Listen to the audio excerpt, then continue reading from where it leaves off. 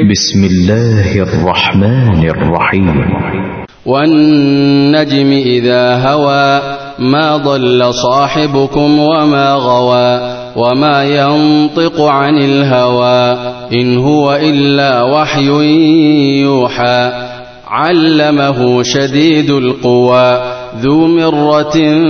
فاستوى وهو بالأفق الأعلى ثم دنا فتدلى فكان قاب قوسين أو أدنى فأوحى إلى عبده ما أوحى ما كذب الفؤاد ما رأى أفتمارونه على ما يرى ولقد رآه نزلة أخرى عند سدرة المنتهى عندها جنة المأوى إذ يغشى السدرة ما يغشى ما زاغ البصر وما طغى لقد رأى من آيات ربه الكبرى أفرأيتم اللات والعزى ومناة الثالثة الأخرى ألكم الذكر وله الأنثى تلك إذا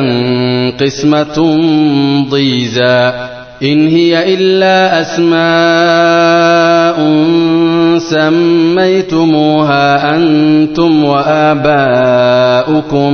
ما أنزل الله بها من سلطان إن يتبعون إلا الظن وما تهوى الأنفس ولقد جاءهم من ربهم الهدى أم للإنسان ما تمنى فلله الآخرة والأولى وكم من ملك في السماوات لا تغني شفاعتهم شيئا إلا من بعد أن يأذن الله لمن يشاء ويرضى إن الذين لا يؤمنون بالآخرة ليسمون الملائكة تسمية الأنثى وما لهم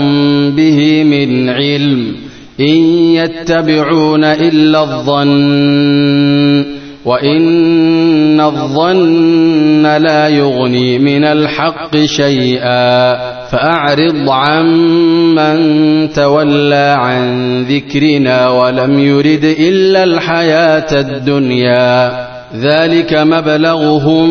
من العلم إن ربك هو أعلم بمن ضل عن سبيله وهو أعلم بمن اهتدى ولله ما في السماوات وما في الأرض ليجزي الذين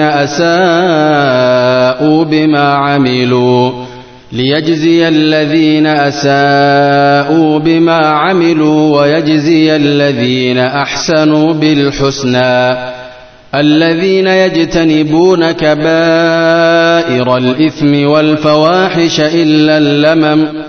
إن ربك واسع المغفرة هو أعلم بكم إذ أنشأكم من الأرض وإذ أنتم أجنة في بطون أمهاتكم فلا تزكوا أنفسكم هو أعلم بمن اتقى أفرأيت الذي تولى وأعطى قليلا وأكدى أعنده علم الغيب فهو يرى أم لم ينبأ بما في صحف موسى وإبراهيم الذي وفى ألا تزر وازرة وزر أخرى وأن ليس للإنسان إلا ما سعى وأن سعيه سوف يرى ثم يجزاه الجزاء الأوفى وأن إلى ربك المنتهى وأنه هو أضحك وأبكى وأنه هو أمات وأحيا وأنه خلق الزوجين الذكر والأنثى من نطفة إذا تمنى وأن عليه النشأة الأخرى وأنه هو أغنى وأقنى وأنه هو رب الشعرى وأنه أهلك عادا الأولى وثمود فما أبقى وقوم نوح من قبل إنهم كانوا هم أظلم وأطغى والمؤتفكة أهوى فغشاها ما غشا فبأي آلاء ربك تتمارى هذا نذير من النذر الأولى أزفت الآزفة ليس لها من دون الله كاشفة أفمن هذا الحديث تعجبون وتضحكون ولا تبكون وأنتم سامدون فاسجدوا لله واعبدوا